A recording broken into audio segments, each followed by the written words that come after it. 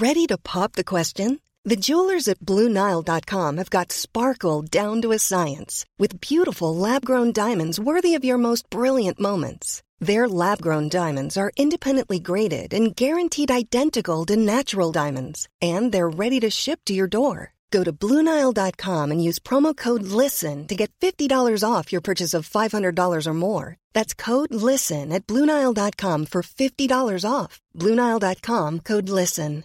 I'm Sandra, and I'm just the professional your small business was looking for. But you didn't hire me because you didn't use LinkedIn Jobs. LinkedIn has professionals you can't find anywhere else, including those who aren't actively looking for a new job, but might be open to the perfect role, like me. In a given month, over 70% of LinkedIn users don't visit other leading job sites. So if you're not looking on LinkedIn, you'll miss out on great candidates like Sandra. Start hiring professionals like a professional. Post your free job on linkedin.com/people today. Hello and welcome to episode 29 of The School for Dumb Women, the podcast where we try to ignore the impending void by relearning things we originally learnt at 14 but then forgot because breasts happened. I'm your host woman, inside out training bra Hannah Farrell, and joining me is buys her bras from a special catalogue, Caroline O'Donoghue. I've got curves and swerves, Hannah, curves and swerves and lifelong lower back pain. And now only wears bralettes, Alexandra Haddo. I'm basically too hip to wear underwiring now. Soon I hope to be too hip to have bones at all. How unnerving! This week we're talking tins tuna, the Tour de France, and cryptic crosswords. So by the end of this podcast, you'll be riding your fish down the mountain while solving a riddle. On with the show!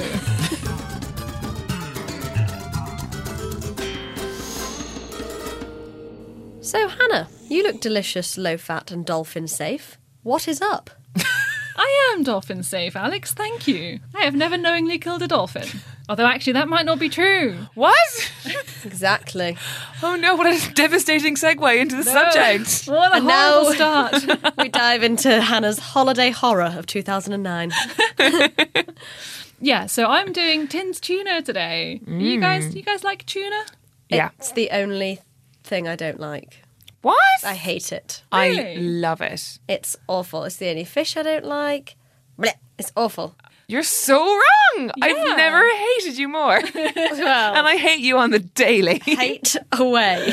No, you're categorically wrong, Alex. Yeah, you're outvoted 2-1, basically.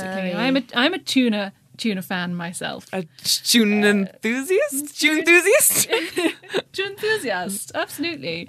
But when you think about it, it's quite strange, because why do we eat tuna in a can, but every other fish, you kind of think of it not in a can? Yeah, why don't we eat mackerel from a can? Yeah, We do. Oh, well, we I've do. got tinned mackerel in my cupboard. Yeah, I bet it's been there for 5 years though. Yeah, you're right. And sardines. Because once every Yeah. 2.5 years I'm like, I'll eat sardines Yeah. and tomato sauce on toast. Delicious. Never eat them. And anchovies is one of those like canned fish things that you just have in the house to go on things, don't you? Yeah, but Yeah. they're all individual fishes. Like, it I kind of seems know. okay to put an individual fish into a can, but to take a chunk of a fish No, you're dead right. That is weird. and put it in a can. Like, fish doesn't seem like a tinned good. Exactly. That's what I'm saying, Carl. No, yeah. At first I was like, it's fine, Hannah. And now I'm like, you're right, Hannah. Like, when will they be like, get your tinned scallops? Oh, I'm sure you can. definitely- I'm sure they do. But you that. wouldn't get like scallops tin are too- smoked salmon, would you? Well, you can get tinned salmon. Well, I guess then tin fish is a thing, Hannah. You've just undone your own point. But no one eats tinned salmon. No one's like, oh, can you get me a tinned salmon from Tesco while you're there? Like, Yeah. True, yeah. No one is like, oh, I'll have tinned salmon pasta bake. I think the hallmark of anything that's commonly consumed by the sort of Western shopper is it in a Tesco extra. Yes. Yeah, you wouldn't you're right. find a tin salmon in there, but you'd No. fucking find a Or multi-pack of John tinned West. scallop. Yeah. Yes, exactly. Who was John West? Oh, that's a question I do not know how to answer, so I'll answer another question It's actually instead. Kim and Kanye's recently birthed third child by surrogate. John! They've gone so weird that they've just gone right back to the most normal name ever. So your question, Alex, was why do they put it in oil, but then sometimes it's brine and sometimes it's spring water? Yes, Wasn't it? that was it. Spring water in a can. Yeah, it's that's the good. best one. The no drain one. Yeah, exactly. Ooh. So why do they have so many different varieties? I don't know. know, but what I do know is the reason why they put it in oil, because like tuna's oily anyway, right? It's like a fatty fish. So why do they, presumably there's natural oil in it, why do they need to put extra oil in? What they do is they put extra oil in to make it taste less fishy. Oh. And the reason why they want it to taste less fishy It's because it stinks. It's because it stanks. Yeah. I know you like to think your fish don't stink. Take a tuna can. Guys, I find that song very triggering. Why? Caroline! Like my entire adolescence it was horrible. Yeah, so that's my fish oil fact. People didn't want to eat tuna with tuna oil because it's too fishy. Like, it's kind of gross. And the whole point of tins tuna was that pretty much was invented in the First World War to deliver protein cheaply to troops. Love a war fact, me. Yeah, exactly. Love this thing happened because of a war fact. That's a real bingo card. Well, this was in Classic. America as well. So in World War One in America. And there was a company that basically decided that they needed to get tuna like to the troops. And so what they did was they took out the fish oil and they put like olive oil or something in it, and then it tasted almost a bit like chicken. And so they were like, okay, this is tuna, chicken of the sea. Oh, the famous Jessica Simpson line that, like, yeah. That's it. What? What? Do you know there was like, do you remember Jessica Simpson? She thought that tuna was chicken because it was called chicken of the sea. Yeah, and it was like, it followed her around for like a decade. So that was kind of where like the chicken thing came from, I guess, and that's kind of where tuna got its big break, was being cheap protein for troops. Although canning had actually been invented in 1795. Oh. And the way they do it actually By John Can. by Nicolas Appert, a Frenchman. Sexy. Ah, he sounds like he's gotten his dick wet, doesn't he? Oh, he definitely did. In a can of tuna. Ming. And the reason why it was so good as well is because it keeps for long. It doesn't spoil. It could keep for like years and years, and then you can open it and it'll still be fresh and good because it's cooked twice. Why? Come So again. you cook the tuna before it goes into the can, and then once it's in the can and the can's all sealed up, the cans all go into a big cooker and they all get cooked again. It's called retort cooking. Oh. How do they make it Cooking all tuna. mushed? Do they just have like an army of people with forks? Oh, it's horrible. Basically. Oh, really? Ooh. So they catch the fish and then they'll kind of like chop the head and tail off and gut it wherever it was caught, at a processing plant. And then it might get canned somewhere else. And if it is, then it'll get like frozen and then taken over to that place and then defrosted. And then they kind of chop it into bits and feed it into this horrible ditch. And then the ditch is kind of a conveyor belt and like puts it all into cans. And there's an incredible YouTube video of this all happening with some really, really jazzy music in the background. But there's no talking at all. It's just literally like all these the people. sort of stuff you end up watching after a YouTube binge at like 3 a.m. after a night out with your takeaway being like, Yeah. this is mad. This is crazy. It's 10 minutes long, but worth watching, I think. But, all looks very sanitised and clean and fine. So they kind of put it in this ditch and then it goes along into the cans and then there's the whole can machinery, which looks fascinating. What about the sort of global reserves of tuna? They're kind of in decline, aren't they? That's something I see people worrying about online a lot. Yeah. Yes, definitely. So there is a big decline of tuna because they don't know how to... They can farm tuna, but when they farm tuna, they just get young tuna and put them in a farm. So they get the young tuna from the wild and put them in the farm. They just hijack tuna. Yeah, no one's worked out. They just kidnap them. No one's worked out how to grow, How to make them breed? Make them breed, basically. Get the tuna eggs. But surely you just keep them for a long time. They lay the eggs. They fertilise the eggs. Yeah, Tuna appears. I don't know. Maybe it's a dirty protest though, like killer whales rarely breed in the wild. In captivity. Yeah. So, this isn't sexy. I don't Why are know. you watching? There's a load of problems with overfishing as well because everyone loves tuna. Tuna's like It's delicious, as we stated earlier. Exactly. It's Yeah. delicious, popular fish, especially in Japan, where the bluefin tuna, because there are different types of tuna, guys, different species I've of heard tuna. of bluefin tuna. Yeah, so bluefin tuna is like the biggest, kind of meatiest, tastiest one. They're huge as well, tuna, They're aren't they? massive, and they love it in Japan for like sushi and things like that. And there's a whole thing. There's like a global quota of how many bluefin tuna you can catch in a year, and Japan's like exceeds it quite a lot and things like that. And then the other big problem with catching tuna is dolphins, because you always see like dolphin friendly logo. Yeah, what's that about? And that's because often fishermen and women will The fish workers. they'll catch the fish by putting a huge net out, basically. And the problem is, or used to be, that dolphins would get caught in the nets as well. Not that smart then, are they? Well, and because dolphins have to come up to the water, to the air to breathe, if they got caught in a net, they would be basically drowned. So that was like a really huge thing, and that was like a very big proportion of what these fisher people would catch, that ended up being like dolphins or like random other fish and stuff like that. So how do you go about making it dolphin safe I was then? going to say that. Yeah. Seems virtually impossible. Yeah, it's kind of, there's quite a lot online about like, can you ever be 100% dolphin safe? And the answer is like probably not, because you can never know that like a dolphin's not going to jump in there. Yeah. I think some fishermen like sort of herd them out. Like they'll literally kind of stand at the net and be like, "Oh, dolphin, Back you go." Up it goes. Yeah. One dolphin's like, I'm pretending to be a tuna. Project. I just want to see what it's like.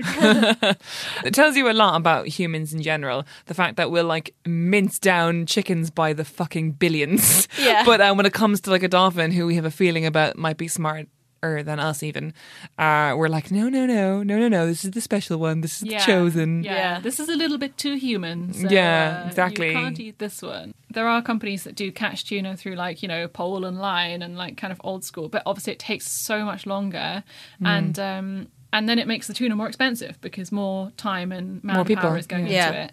So obviously the tuna capitalism is going to be more expensive. And just to finish off, how many cans of tuna do you think you can get out of one tuna fish? 60. No, more than 60. 160. 79. Oh. Interesting. Well, okay, so there's different species of tuna, as I said. They range from skipjack, which is quite small, to a bluefin, which is rather large. Oh. And skipjack is generally what we get in tins. Oh, I see. I was going by the big tunas that I saw in a Japanese fish market. Okay. Well, I was going by Blue Planet. But then the size of the fish themselves, obviously, the age at which you catch them makes a difference to what size they are and everything. So it varies quite a lot. So one answer on Quora said, depending on the size of the tuna, you would get somewhere between 20 and 180 cans. Ooh! So we were both right. But for the purposes of having just one number that I can measure your scores against, I've decided to go with Kathleen's answer. Kathleen answered Kathleen from Quora. Kathleen simply said 100 cans. So a nice round 100. Around 100. God, you, isn't God a Kathleen. genius for making a fish that makes exactly 100 cans of tuna? So I think, Alex, you were closer. Oh, think shut so. up. Was. I was definitely closer. What, 100 and... I've seen Jiro Dreams of Sushi, and there was loads of tunas in that. Void.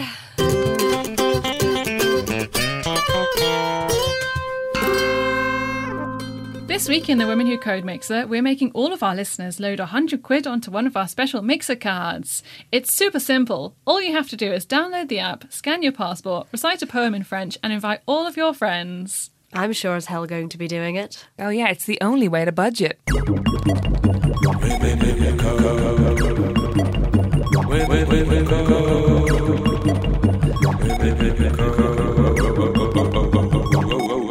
Yes, so today in The Women Who Code Mixer, we're going to learn all about fintech. Hannah, we already argued about what we call fisher people. You can't just do tuna again. This is the Women Who Code Mixer. Caroline, there's no limit to how fascinating tuna is, but this is fintech. Is it similar to Fin Air? Like, is it of the Finnish people? The Finnish people use it, but it is not of the Finnish people. Fin actually stands for financial. Oh, I thought it might be what French people say when their technology is over. Fintech. Fantech. So fintech is technology and innovation that aims to compete with traditional financial methods, i.e. banks, in the delivery of financial services. So it's companies using smartphones and the internet to make banking and financial stuff more accessible to the general public. And that's me and you, Alex. Oh, so essentially this fintech is things that dads don't trust. Yes. Yes. Yeah. And See also Airbnb and booking flights online. Yes. yeah, so for example, Apple Pay Android Pay if you're me. Monzo?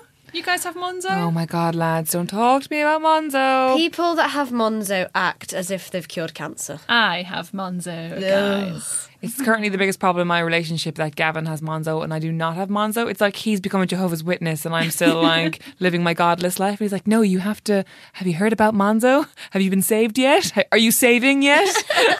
So the whole thing about Monzo is that it's like a prepaid debit card. You load some money onto it from your normal bank account and then you can pay for stuff using the contactless card that they give you, which is bright orange, which is really cool. It's not like other banks. Right.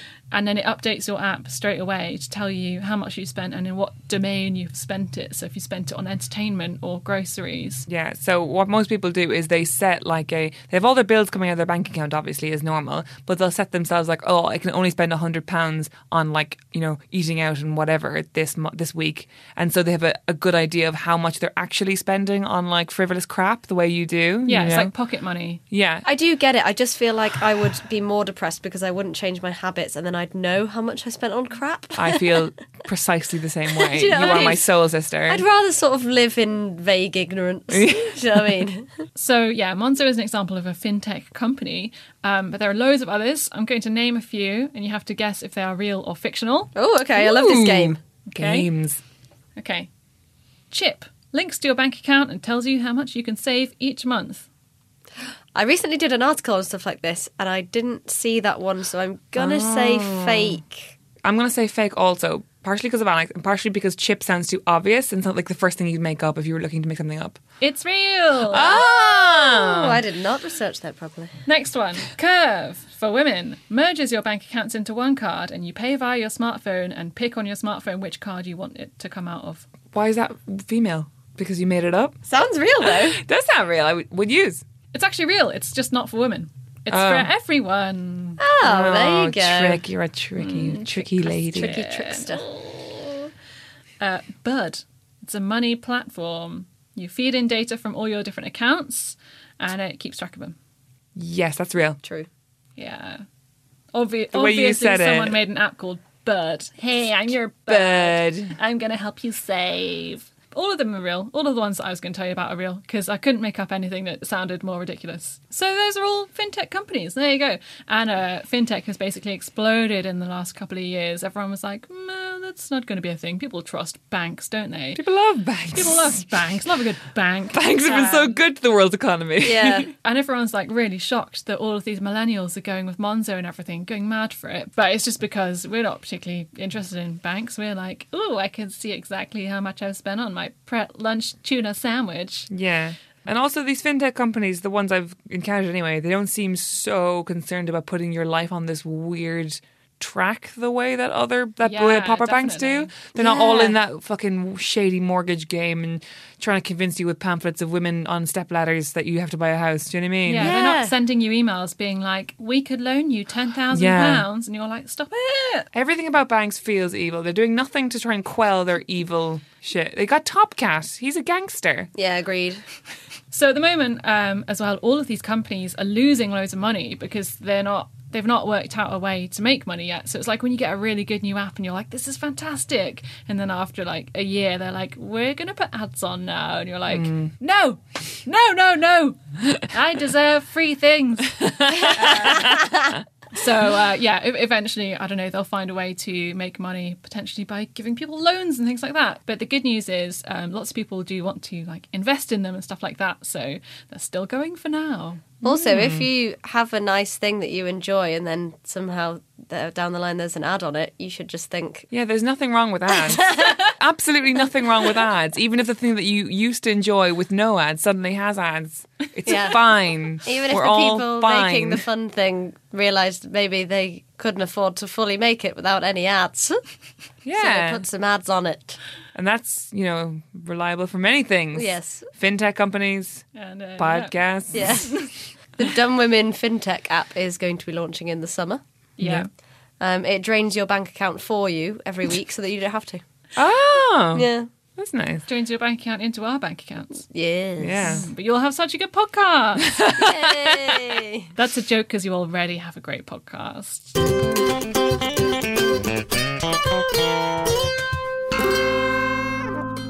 Alex, you're wearing a tiny hat and your veins are showing through your t-shirt. Are you okay? Why, yes. That's because I've gone very method actor for my segment this week, which is on the Tour de France. Oh. I highly recommend that even after this very, very small snippet about the Tour de France, that you all go and read about the Tour de France, because it is a saga, guys. How long do you think it's been going? 50 years? 60? 115 years. That's a bloody long time. Wow. One of the most interesting things, apart from all the drugs, was the reason why it started. Anyone want to hazard a guess? You won't get it, but it might make for some entertaining guesses. Oh, a man said that he could cycle better than his friend, and his friend was like, no, you can't. And then he was like, I could cycle the whole of France. He was like, no, you can't. Well, I could do it better. And then they cycled the whole of France. Was it something to do with, like, mapping France, making a map of the roads in France? They're both actually really excellent guesses. And Hannah, at first I was going to say, oh no, you're completely wrong. But in a way it was just two guys swinging their dicks around. Yay. But it wasn't quite the same. It was done to sell newspapers. Oh. There was two cycling sports newspapers in France in the early 20th century. There was Le Vélo, which is the bike, I believe, in French. Le Vélo, sorry. And then this new paper started called Le Auto, like L'Auto. Yeah. So L'Auto was the kind of slightly younger paper, and they wanted to take on the readership of Le Vélo. So they were like, what can we do? We need to put on some sort of massive event that only we can cover so that people start buying our paper because they'll really want to know what's going on. So, like, one of the youngest members of the team, like the intern, was like, why don't we stage a huge bike ride all around France, and there'll be different stages, and it'll go on for... Originally, the first one took like 3 months, I think, because it was like a stage and then a week's rest, and they used to have cigarettes before they went up the steep bits because they thought it opened the lungs. Oh, wow. The past day. Yeah, I know, right? And so the board of directors were like, said, yeah, do it. And the paper's circulation increased year on year, and it became massive very quickly, and this huge thing. And it's only ever not run when the First and Second World War were on. Oh, and then Le Vélo went bust in like 1913. Mm-hmm. Because... But why... So the vélo in French means bicycle, and auto means car. Yeah. But it was the car... I think they were... car newspaper that staged the first bicycle tour. Yes. But I don't know if... I think they were both sports newspapers.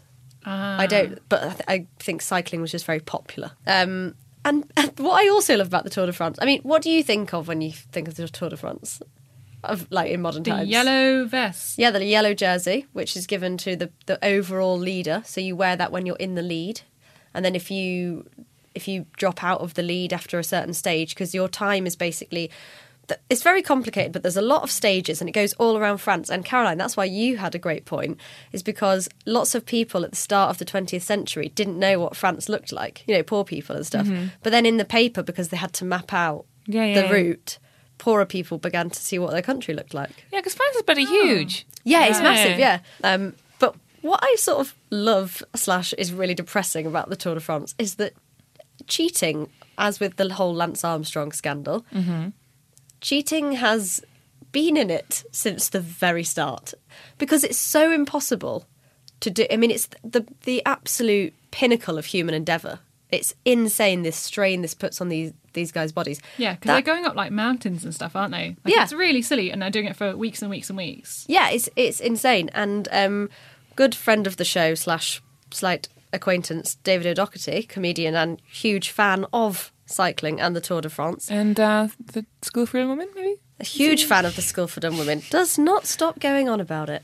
So I knew that he was a huge cycling enthusiast, and he loves the Tour. Well, loved the Tour de France. He has a very lovely song about how Lance Armstrong ruined his life when all of his drug accusations were revealed to be true.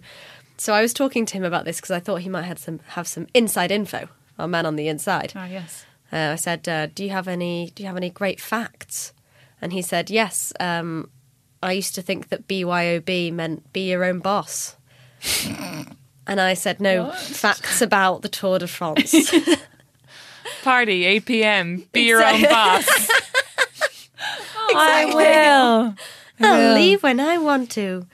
But he was saying, and obviously I have to keep saying allegedly, loads of cyclists have been proved to be on drugs on the Tour de France because you cannot cycle constantly for 23 days up mountains at record-breaking speed for 12 hours a day and be fine.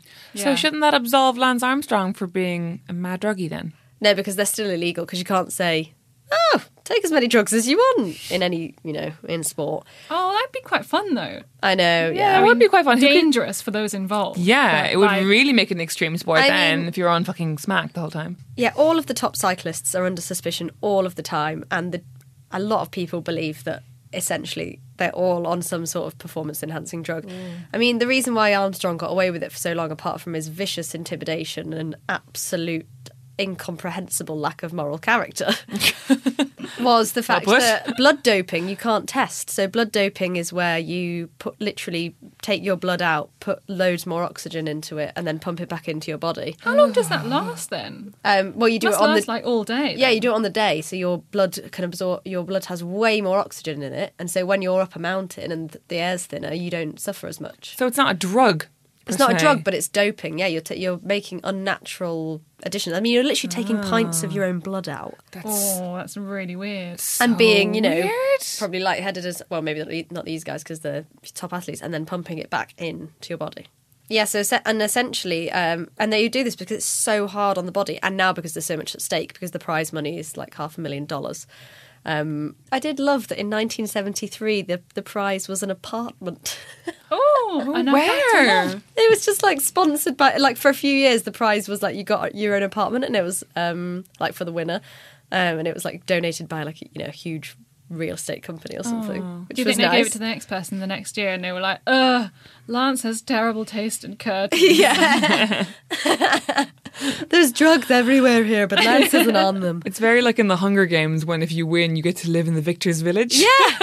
Yeah, basically that. But so also, this was a brilliant fact which David sent to me. So in 1910, the stage winner, Octave Lapise, took a staggering 14 hours and 10 minutes to complete the course. Like one of the stages, not the whole thing. Yeah. Not cycling around France. But rather than his post-victory reaction, it is his comments after reaching the summit of the final climb, the Obisque, that made it into Tour history. When one reporter shouted at him what he thought of the Pyrenees, he pedalled past. Lapise yelled back, "Murderers, you're all murderers." Because the race was so tough. And that's apparently a really famous quote about the Tour de France.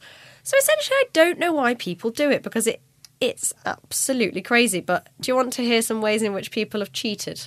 Yes. Sure. Body doubles? Ooh. I would do that. Well, also, David was telling me that recently there's even been, apart from all the drugs and the blood doping and the fact that probably everybody's on it and therefore it probably is a level playing field, basically the bigger athlete you are, the better drugs you can get that are untestable. And so then it creates an uneven thing Yeah. again. Anyway, there's even an investigation about to happen or going on at the moment that some of the bikes have tiny motors in them. Like tiny engines to like help propel them when they get really tired. Yeah. Surely they thoroughly investigate the bikes though. But they give thoroughly everyone the same bike? they tested Lance God. Armstrong like day in, day out, but they were like, that's what his So thing it's like was. in cycling, any like slight edge, like Yeah. even if you've got like a mouse in your hat that whispers secrets to you. Yeah. So you're in a team Yeah. of a dozen or so people, Around I guess, that, yeah. around that, and you've got, it's always men, right? Pretty much. I don't think although women do it. there is a Tour de France for women, Right. but that it was only started many years later. But you essentially you got your lad in front, and then you've got like a sort of a bird triangle, Yes, so migration pattern yeah. sort of going there, and they kind of break the air, kind of thing, and they Yeah. go as a team. They go as a team, so you would be out in front, say, if we were on a team, and you're basically taking my wind for me, so it's easier. That's nice. It's usually the way I'm around. blowing some wind back at Hannah. And you're taking more resistance basically, so our ride is easier at that point, and then you get knackered, and then you drop back, and then I go into the front, and I so take like the hit. birds, literally like birds. Yeah, essentially. Okay, I'm fine with that. So then, like, is there bedtimes? Yes. Yeah. So they have a couple of rest days in between it. It used to be like 2 weeks. In the olden days, it'd be like you'd have 2 weeks off and then do the next stage. But now, because it's such an endurance race, they have a couple of rest days within it. But they usually, I was reading, most of the athletes don't totally rest on those days because otherwise they'd seize up. Oh, so yeah. they have to go for like a 2-hour bike ride just to keep their muscles Oh my going. Just for fun. God. Yeah, it's You'd think insane. they'd be watching Chef's Table or something. Exactly. Like, Enjoying France, maybe. probably too busy fucking doping themselves up to the My eyeballs. goodness. But this is the other thing as well. Like, all these drugs are so new and so innovative, but they also don't know the long-term effects. So, like, Oh, these guys God. could all keel over and die at like 50 Fucking hell. because their hearts are. And to them, it's worth it. Yeah, I mean, Lance Armstrong had cancer Yeah. however many times. Not from the drugs, though. Well, the rumor Oh, is that the rumor is No. that taking all those drugs might have triggered his cancer. Wow. Or I did made not him know resistant to that. dying from cancer, which he probably should have. But yeah, I mean, No one should die of cancer, No, but Jimmy, but- he's had loads of times. Yeah. He's had it loads of times, and it was stage 3, and it was like he had absolutely no chance of recovering, basically. And then he came back, and there's a brilliant film which everybody should watch, where Chris O'Dowd plays this Irish journalist who was on Lance Armstrong in real life for years and years and years. He knew he was taking drugs. He knew that he was bribing everybody. He knew that he was suing anybody that started bad-mouthing him. He knew he was bribing officials, and it's absolutely brilliant. And it basically... it shows that he had to admit that he'd already been doping when he first got diagnosed with cancer because they had to say, like, is there anything in your system that... Oh, so like if you go to a Shit. hospital and you're like, I didn't Yeah, take exactly, illegal yeah. drugs. Right. And they're like, well, we have to know what you took in order to... Yeah, but honestly, watch it. Anyway, so he's a massive cheater, but basically they were all massive cheaters, but because he won it 7 times and he was always like, I don't take drugs... Everyone was absolutely, so many people's hearts were broken because he'd defeated cancer and he was this thing. I mean, he did that whole Live Strong armband thing. Oh, yeah. That was huge, the armband thing. Yeah, What, he invented them? yeah. Oh. To be like, oh yeah, well, I've defeated cancer and beaten and won the Tour de France 7 times. It's like, yeah, because you're on loads of drugs. Anyway, do you want to round off with some cheating? Yeah. Here's the top ways that people have cheated on the Tour de France. Cool. One guy back in the very much the olden days had hidden some water bottles with lead in the bottom that he then tied to his bike so that on the way down the mountain he was heavier and he went down faster. One man in 1904, only the second year of the race, was disqualified because he took a train between stages. Because I guess there wasn't like as much media and stuff there. Well, yeah. There was I no. suppose you could have easily cheated back in the day. Yeah. Yeah, just like skip a bit. Yeah. People used to pass pints to each other because they thought that alcohol like gave you loads of energy and sped you up. Yeah, okay. For a short while it would anyway, wouldn't it? It kind of stops you feeling the pain of your legs, I guess. Yeah, doesn't and it? also drank alcohol during the race to numb the pain. In the ultimate act of sort of not really irony, but, if only they knew what was coming, alcohol consumption was soon banned from the race because it was considered a stimulant. Don't worry about everything else that people are going to pump in the next 50 years. So why do people love it so much? Why do people like crowd around to see a group of cyclists whiz past for 5 seconds? Like, what's the appeal? I just don't see it. I don't hugely know, to be honest. I think once you understand the endurance of it and the fact that everybody's probably on something, it's quite interesting to watch. And once you know the tactics, like you say, of the peloton and the person in the front taking the heat, if you like, and then the next person coming in, it's quite interesting. I couldn't be bothered to go and watch it, but 3.5 billion people watch it every year. It's the most watched sporting That's event. crazy. I don't know a single one of them. Yeah, I don't know anybody who gives a shit. Apart from David O'Doherty, friend of the podcast. Friend of the podcast, hello, David. A lot can happen in the next 3 years. Like a chatbot may be your new best friend. But what won't change? Needing health insurance. United Healthcare Tri-Term Medical Plans are available for these changing times. Underwritten by Golden Rule Insurance Company, they offer budget-friendly, flexible coverage for people who are in between jobs or missed open enrollment. The plans last nearly 3 years in some states, with access to a nationwide network of doctors and hospitals. So for whatever tomorrow brings, United Healthcare Tri-Term Medical Plans may be for you. Learn more at uh1.com. Hiring for your small business? If you're not looking for professionals on LinkedIn, you're looking in the wrong place. That's like looking for your car keys in a fish tank. LinkedIn helps you hire professionals you can't find anywhere else, even those who aren't actively searching for a new job but might be open to the perfect role. In a given month, over 70% of LinkedIn users don't even visit other leading job sites. So start looking in the right place. With LinkedIn, you can hire professionals like a professional. Post your free job on linkedin.com/people today. Millions of people have lost weight with personalized plans from Noom. Like Evan, who can't stand salads and still lost 50 pounds. Salads generally for most people are the easy button, right? For me, that wasn't an option. I never really was a salad guy. That's just not who I am. But Noom worked for me. Get your personalized plan today at Noom.com. Real Noom user compensated to provide their story. In 4 weeks, the typical Noom user can expect to lose 1 to 2 pounds per week. Individual results may vary.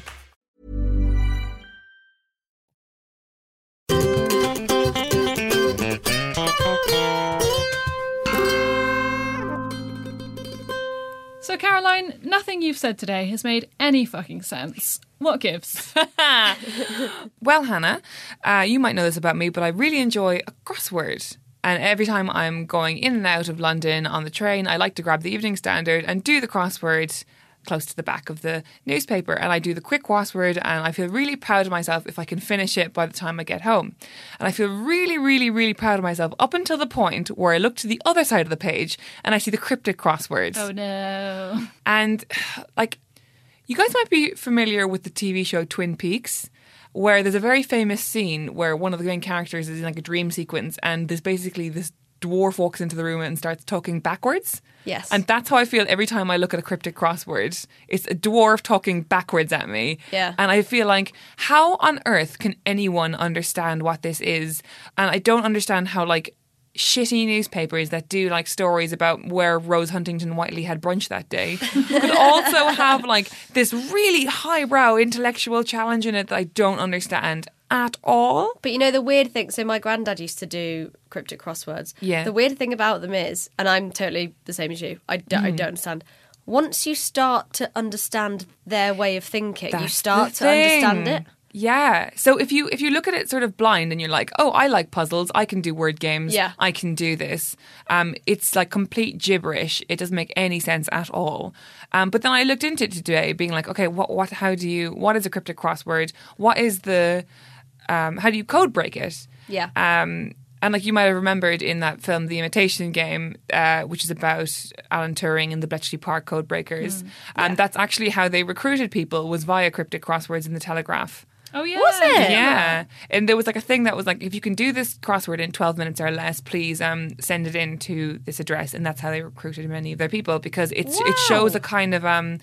like a pattern spotting. Exactly, it's pattern spotting. And essentially that's what's hidden in all these cryptic crosswords clues, is that there's a code hidden within cryptic crosswords that is not explicit, but as soon as you can guess it, you can pick it apart. And it doesn't make it necessarily easier, but it makes it doable. Yeah. And is it the same code for like all of the clues in the same crossword? See, it's kind of an unofficial code. So there's so many things hidden within a cryptic crossword puzzle. There's like anagrams. There's like, you know, you have to read every second letter of a word and then you'll get the answer. There's all kinds of ways, and they have different ways of indicating to their readers what they want that reader to do, and which I never really understood before. So, for example, I looked at a clue today and it made no sense to me whatsoever. It said, snakes and their associates decapitated, 6 letters. Okay. What do you think? Here. Okay, some kind of headless snake family. Too literal, Hannah. It's too literal. Snakes are decapitated, so it doesn't have capital letters.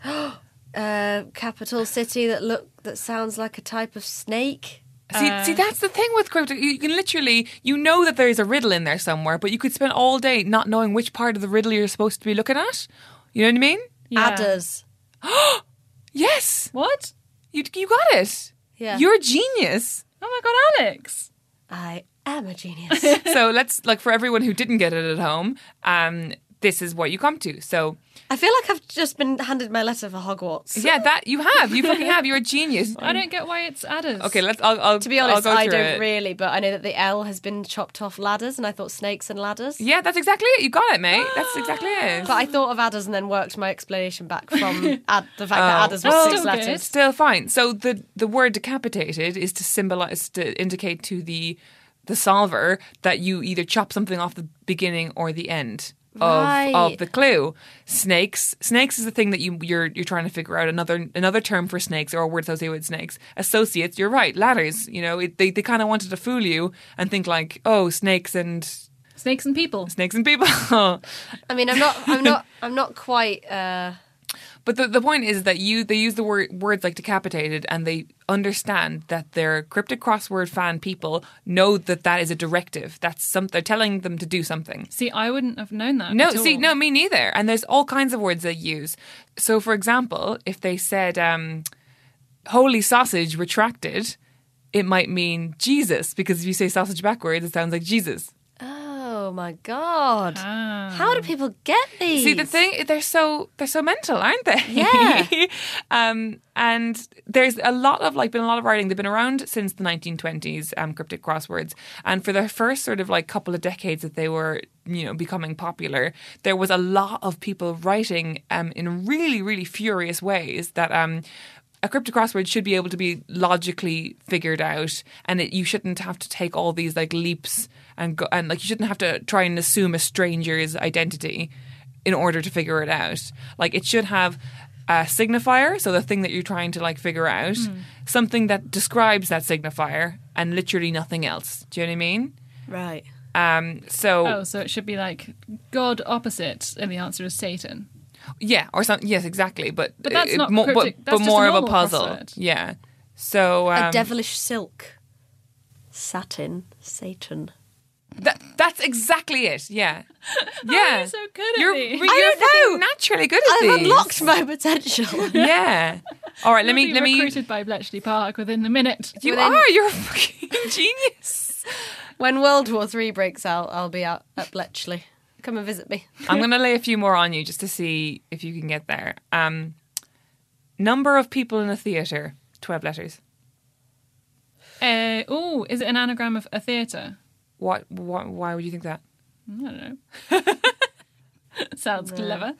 My powers have gone. This one is more of a riddle, and it's not really like a chop off some letters thing or a backwardsy thing. Audience. No. The answer is anaesthetist, because he numbs people in the theatre. Oh, a number my of people. God. See, that's another popular thing within cryptic crosswords, is that words having double meanings. But how did they... Yeah, okay, a number, yeah. Yeah. So I got my first one by myself today. I was so proud. Literally, I was with my my friend Ella in a cafe, and she was trying to teach me how to do them, because I think that the main thing with cryptic crosswords is that they have to sort of be in your family. Like you mentioned earlier on that your granddad used to do them. So you kind of have to be used to the way of thinking. Yeah. It's kind of a hard thing to pick up when you're older in a weird way. I think it's like everything about cryptic crosswords. The charming thing about them is that they're almost like a 1920s parlour game. You could imagine these people in suits, like Evelyn Waugh, standing up outside a fireplace and drinking a gin shandy and being like, well, I'll give you this one, boys. Yeah. Adults, that's jolly clever. Yeah. Ripping good laugh. Alan, you're not playing. You always get them too fast. God. Alan, go and do the dishes or something. Make yourself useful. Oh, sorry. We're distracting from the one I figured out by myself today. Oh, yeah. Oh, sorry, yeah. Your moment to shine. This is more like an anagram one. So, collection of documents found to be dodgy, i.e. dross. Is it an anagram of i.e. dross? It is, because the found to be is like you'll find the answer within these letters. Dossier. Oh. Exactly. Isn't it amazing, guys? They're so bloody charming. I hate them, but they're charming. I'm totally going to try and get into them Mate, now. I think you absolutely should. And there was I found this really, really moving story as I was going through all of this. So people who create cryptic crosswords and crossword makers in general tend to go by pseudonyms. They're rarely ever known by the public. It's generally one word. And one of them was this man called I don't know if I'm pronouncing this correctly, Araucaria. Okay. So he would sign all of his crosswords Araucaria. He was actually this man called John Graham. He was a vicar.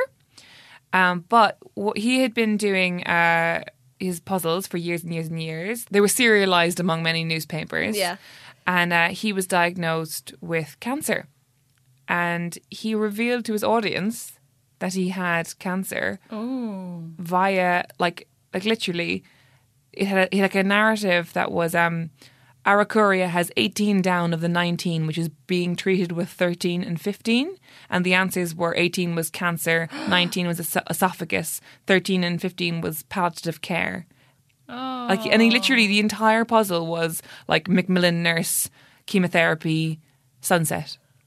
Oh my God. Isn't that amazing? Sad, but He announced, amazing. yeah, like he literally like, and that's what actually is really compelling about the whole cryptic crossword movement. Because I was reading this sort of first person article about like why they love them, and they say that like a normal crossword is just like word association essentially. Yeah. But a cryptic crossword, it's essentially a conversation, it's a battle of wits between the person who's solving it and the person who's written it. That's such a good way of describing it. So, like, for over years and years and years, so many people had, like, an intimate relationship with this guy's mind. Well, never knowing who he was or what his name was. Just this vicar living in fucking nowhere. And he had a relationship with these people, and that's how he told them that he was not going to be around anymore. Like, is that the most moving thing you've ever heard in your life? That's amazing. I know. Where is the film of this? I know. Where is the film? Where is Benedict Cumberbatch? So a thing for him as well, isn't it? Yeah. Little indoorsy Englishman who just loves puzzles. Yeah. It's like that Simpsons quote. It's like, Lisa, who do you have a crush on? His name is Landon Alger. I don't know him. Nobody does. He's very quiet and he likes puzzles. Oh, that's Benedict Cumberbatch. Landon John Alger. Graham. Okay, give us a couple more and then we'll move on. Okay, let me find a good one. Because the public need me, quite frankly. They do. Okay, this one's a double definition one. So they give the clues have two meanings and they give a different answer, right? So, alarming disclosure of beauty. 9 letters. Siren something? No, but I would see how you get there. Yeah, that's a good one. It's a good one. You're close enough. You're in the right ballpark. Bombshell. Oh. Not often we get dead air on a podcast. That's what people are listening to the ads for now, for that lately dead air. All right, one more. This one's quite sweet, and it's quite topical for the season just past. Okay. They lead the way in the present transport system. 8 letters. Present transport system. I know, that's what I'm thinking. Elves or something. They lead the way. Reindeer. Reindeer! Yay! You got your first one. Cryptic. I'm so proud. Yeah, and that's basically it, lads. That is so interesting. I can't I wait to go home and know. do a cryptic crossword. I know, that might be the next big thing amongst millennials. Yeah, no like a few Sudoku. years ago it was like knitting and craft, and now it's going to be like standing up by the fireplace with Evelyn Waugh being like, oh, Alan, Yeah. you always get it too quickly. I could so picture that happening and everyone would be like, have you done one of Caroline's yet? Have you done one of Caroline's riddle nights? Yeah. I've had riddled nights, but not riddled. You do think like a cryptic crossword person. That sounded like one, like riddle night, Alex in.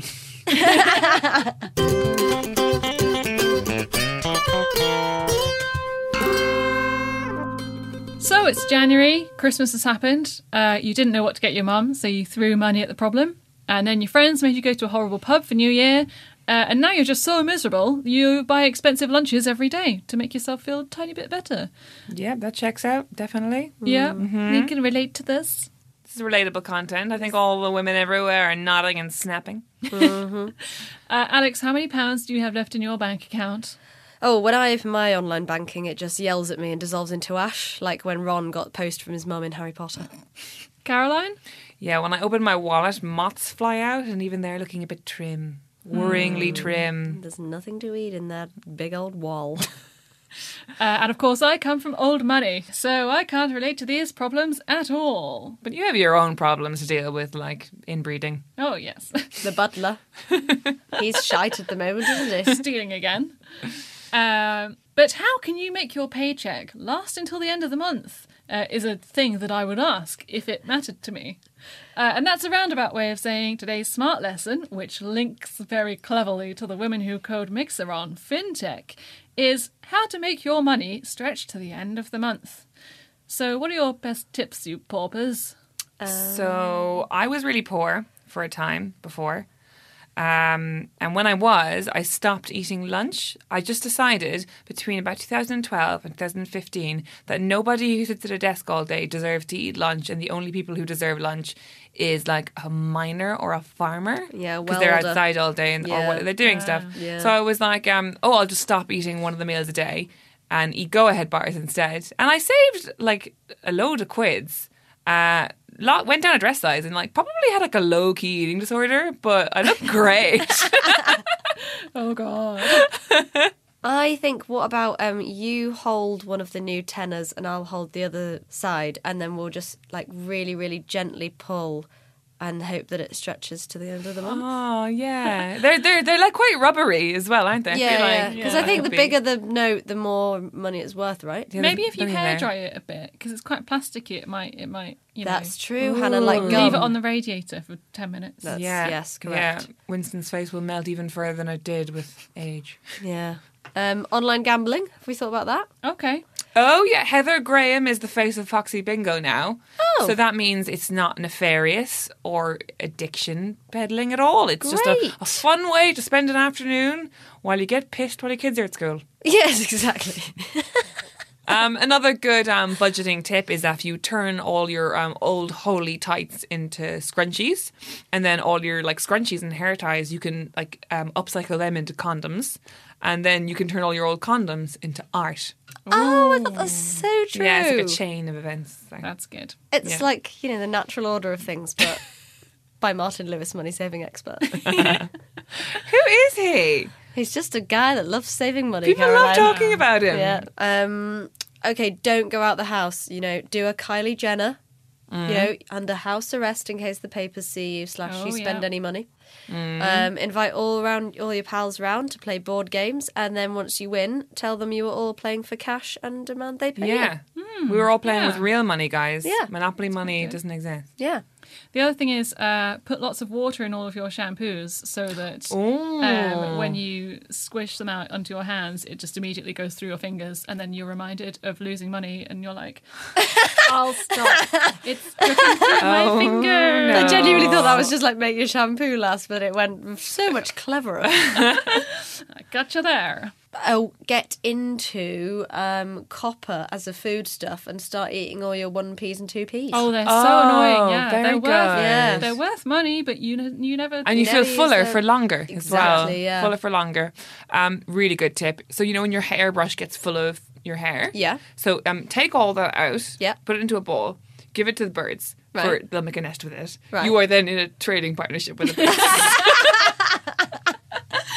And they will bring you goods in They will exchange. bring so because magpies are always nicking engagement rings in that. Oh. You'll be in a trade You're relationship. some sort of like Dick Van Dyke, Mary Poppins modern hybrid. Yeah, I mean, it's not worked yet, but like, I'm not doing anything with the hair anyway. I might as well just keep giving it to birds and hoping that it pays off. Or very, very gradually pick out each strand, lay it straight, lay it next to the other ones. Just keep doing it for your whole life.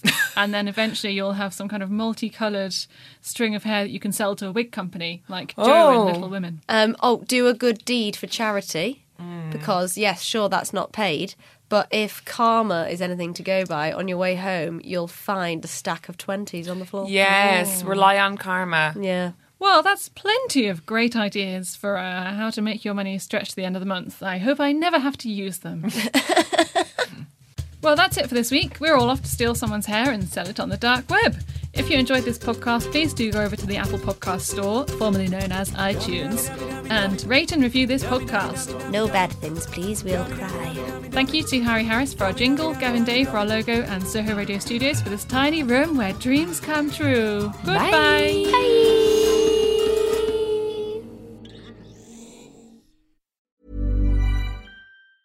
Hey, it's Danny Pellegrino from Everything Iconic. Ready to upgrade your style game without blowing your budget? Check out Quince. They've got all the good stuff, shirts and polos, activewear, and fine leather goods, all at 50 to 80% less than other high-end brands.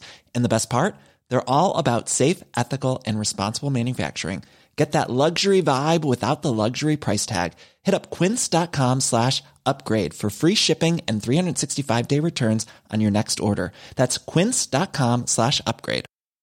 Planning for your next trip?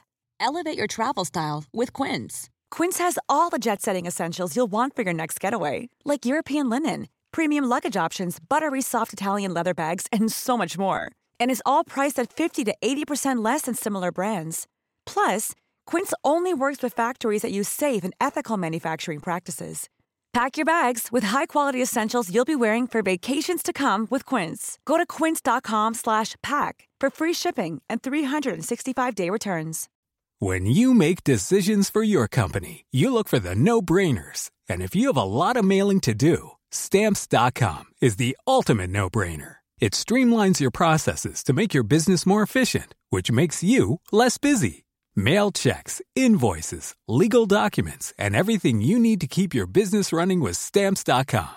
Seamlessly connect with every major marketplace and shopping cart. Schedule package pickups and see your cheapest and fastest shipping options from different carriers, with rates up to 89% off USPS and UPS rates. And with the Stamps.com mobile app, you can take care of mailing and shipping wherever you are. Make the same no-brainer decision as over 1 million other businesses with Stamps.com. Sign up with code PROGRAM for a 4-week trial, plus free postage and a free digital scale. No long-term commitments or contracts. That's Stamps.com. Code PROGRAM.